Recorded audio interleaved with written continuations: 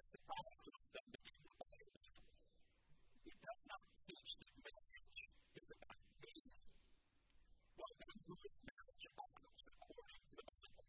Let's look today at both Genesis 2 and Ephesians 5 and see who marriage is about. First of all, marriage is about your spouse. Your focus in marriage is not yourself, but your own needs. Your focus in marriage is on your spouse. We see the other-centered focus on marriage in Genesis chapter 2. What does God call Eve in Genesis chapter 2 and verse 18 when he creates Eve? He calls her a helper. She helps her husband to exercise dominion over every part of the body. The fact that she is a helper means that by definition, she is not in this marriage to focus on herself. She's there to help her husband. And what's the fact that it's not means that help we say about him? It says that when the husband's wife is in some sense incomplete. And we not do all that God gave him to do in the garden without Eve's help. He needed her. So when God the Father walked his daughter Eve down the aisle to meet Adam, her husband, how did Adam respond? Did he say, I don't need her help, I don't want her? No. Adam said in verse 23, the words of a song. He broke out in song when he first sang his wife. He said, this is the righteous bone of my bones and flesh of my flesh. She shall be called woman because she was taken out of man. Adam treasures his wife when he sees her. One of his own ribs that was close to his heart was not placed in his wife Eve. Part of him, part of his heart was made in his wife. And so Adam's heart is drawn outward toward Eve. He rejoices over her. He praises God for this gift of a wife that God has given to him. Adam does not focus on himself. He focuses instead on the excellency of his wife. What Adam lacked, Eve supplied. And some might think that calling Eve a helper is making one of those statements that puts women down. So when people view the Bible these days as somehow anti-woman, it's that Eve is just a helper, so she must be inferior to Adam. She is made as equal. But do you know who else is called a helper in the Bible? Do you know who else is called a helper? That would be God. God himself is called a helper. Deuteronomy chapter 33, verse 7, let us read these words of God.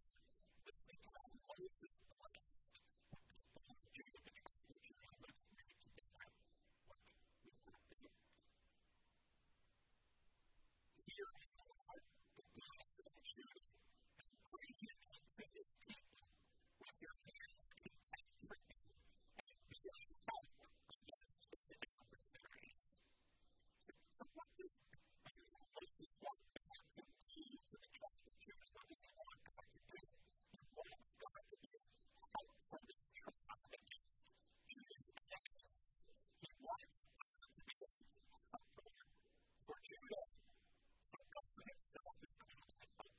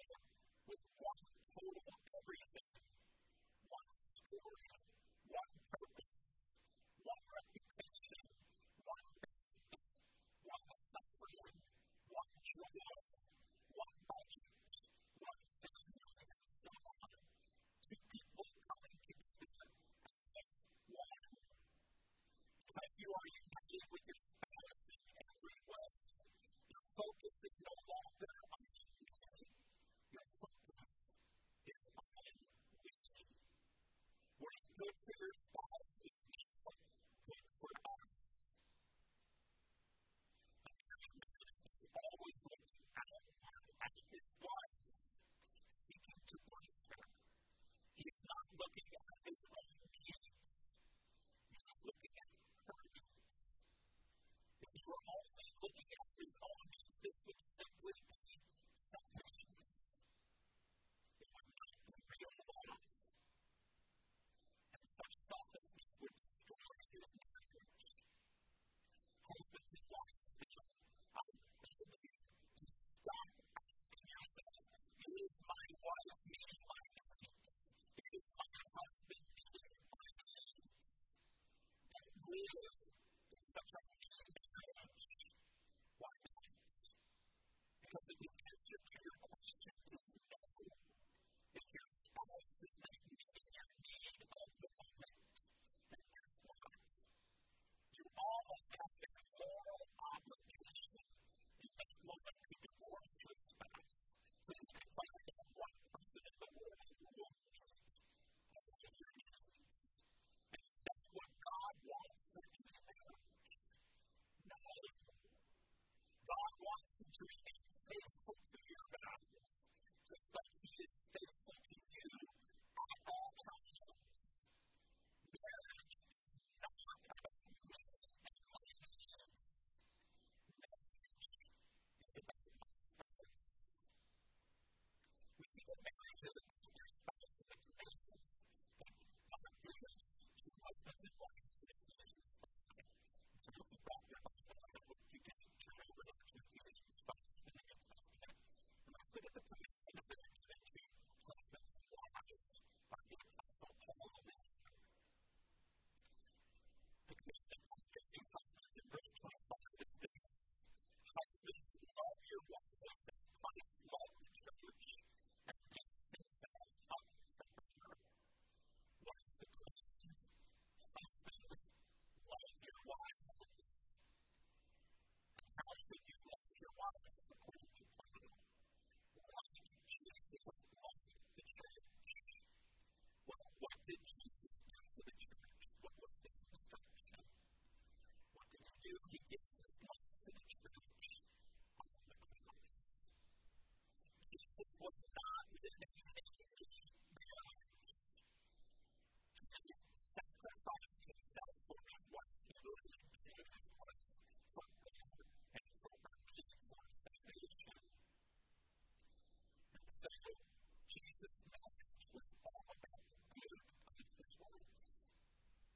My question for the husbands here today is this what your marriage is about?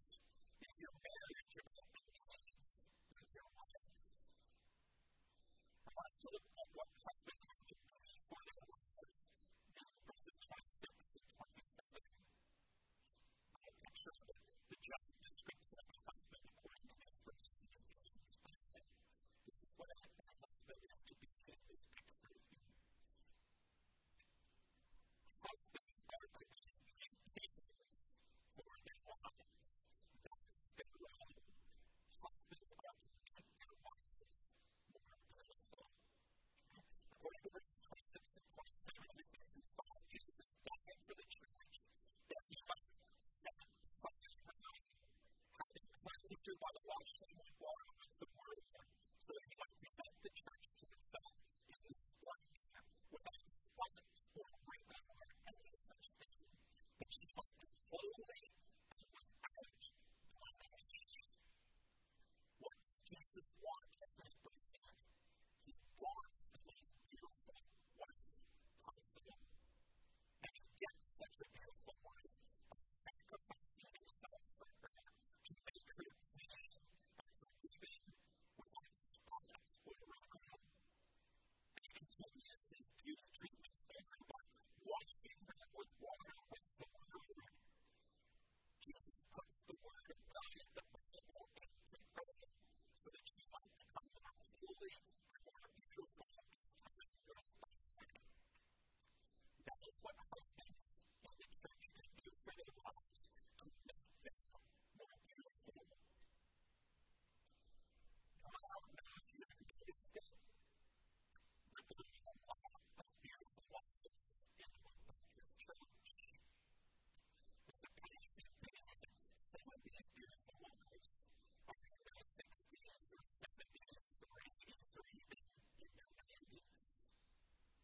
Some people think that women tend to get more beautiful in this image. They are completely wrong. But the light of Jesus seems to be more and more beautiful as time goes by. Here's my question for you. How did those beautiful wives at the Baptist church get so beautiful? Answer, they had hope. And they had a beautician. And their beautician was the husband. As he sacrificed himself for her, as the husband listens to their wives, as they cherish their wives, as their joy and their treasure, their wives became more and more beautiful. And so my encouragement to every husband here today is, husbands, do your job. Be a beautician. Make your wife more and more beautiful. Well, if the husband is to be a beautician to his wife, what is the wife's responsibility in the marriage? What's her job? There's a picture of what a wife is supposed to be. A wife is supposed to be a construction manager.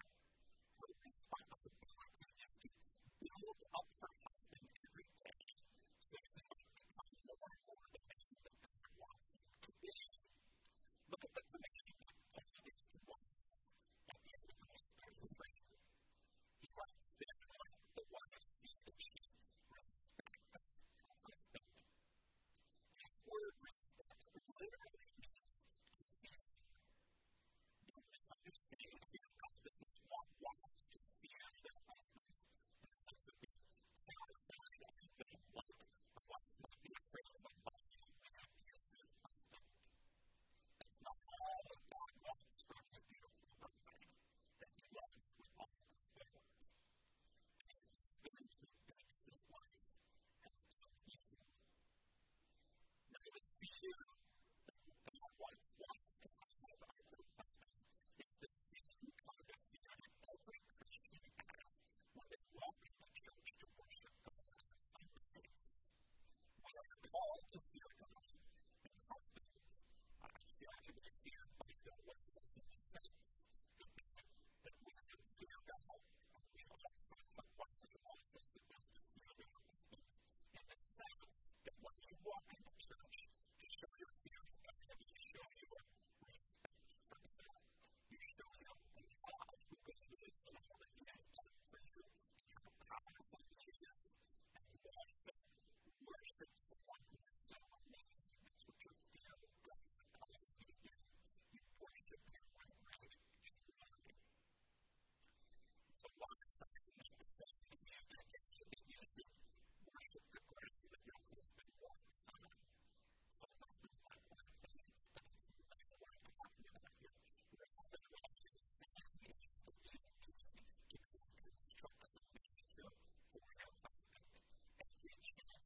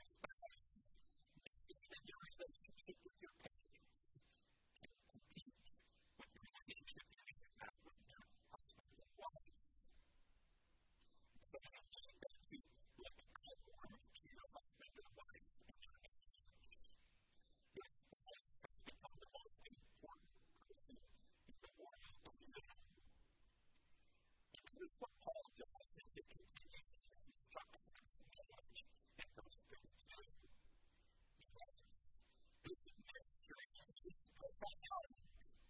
Now he's saying that it refers to Christ and the church. Wait, what? Paul says that marriage is not so much about the relationship between a husband and a wife and this earth.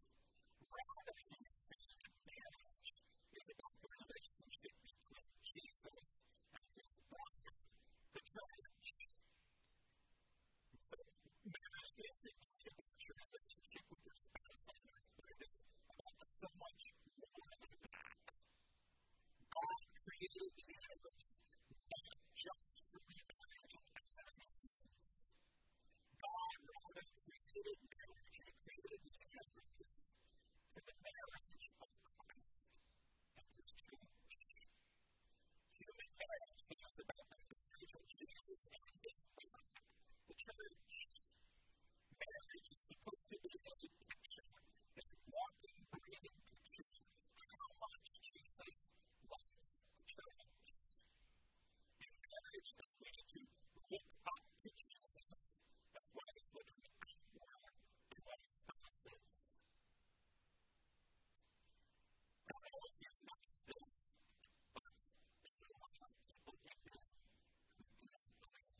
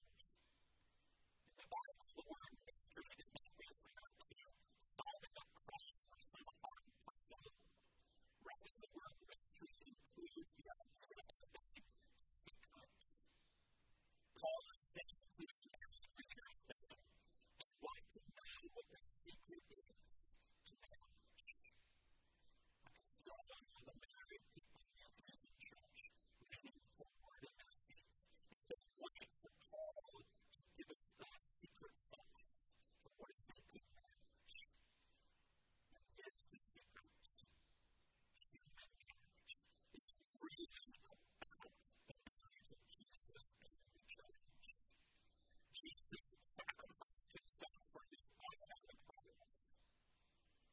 And this, as we can see, is in the poster of Jesus dying for our sins and then rose again. That's the gospel. That's what Jesus did for us. And when we respond to this act of history, turning away from sin and by living a life of faith in Christ, and the God in my place.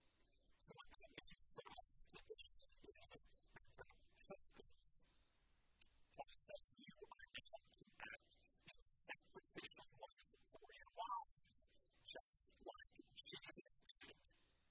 That will bring you to real union with your wife when you sacrifice yourself for her. If you do what Jesus, what your spouse, if you do for your spouse what Jesus did for the church, the rest is going to follow in your marriage. This is the secret of marriage. The gospel and marriage explain one another. The gospel tells us this about ourselves. We are more sinful and flawed in ourselves than we ever believed. We are all me-centered.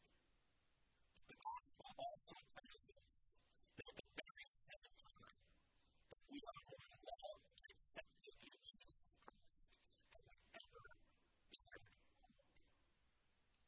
And this is what Christian values is supposed to teach us. In our worst moments, in our needy moments, our spouse is supposed to come alongside us, to forgive us, to love us, to accept us. Marriage is the gospel in miniature. Do you want to be in marriage now? Keep looking up at Jesus, following his footsteps of sacrificial life. By looking at the ultimate marriage of Jesus and his bride, you will have a better marriage here on earth. So believe it or not, your marriage is not really about you. Your marriage is really about the good of your spouse. God wants you to help your spouse to become more like Jesus. He wants you to help your wife become more beautiful as time goes by. He wants you to help your husband to be built up into the godly man that God wants him to be. And ultimately, God wants your marriage to look like the marriage of Jesus and his church. When your human marriage looks like the marriage of Jesus and his bride, you are displaying the gospel to a watching world. Let's pray together.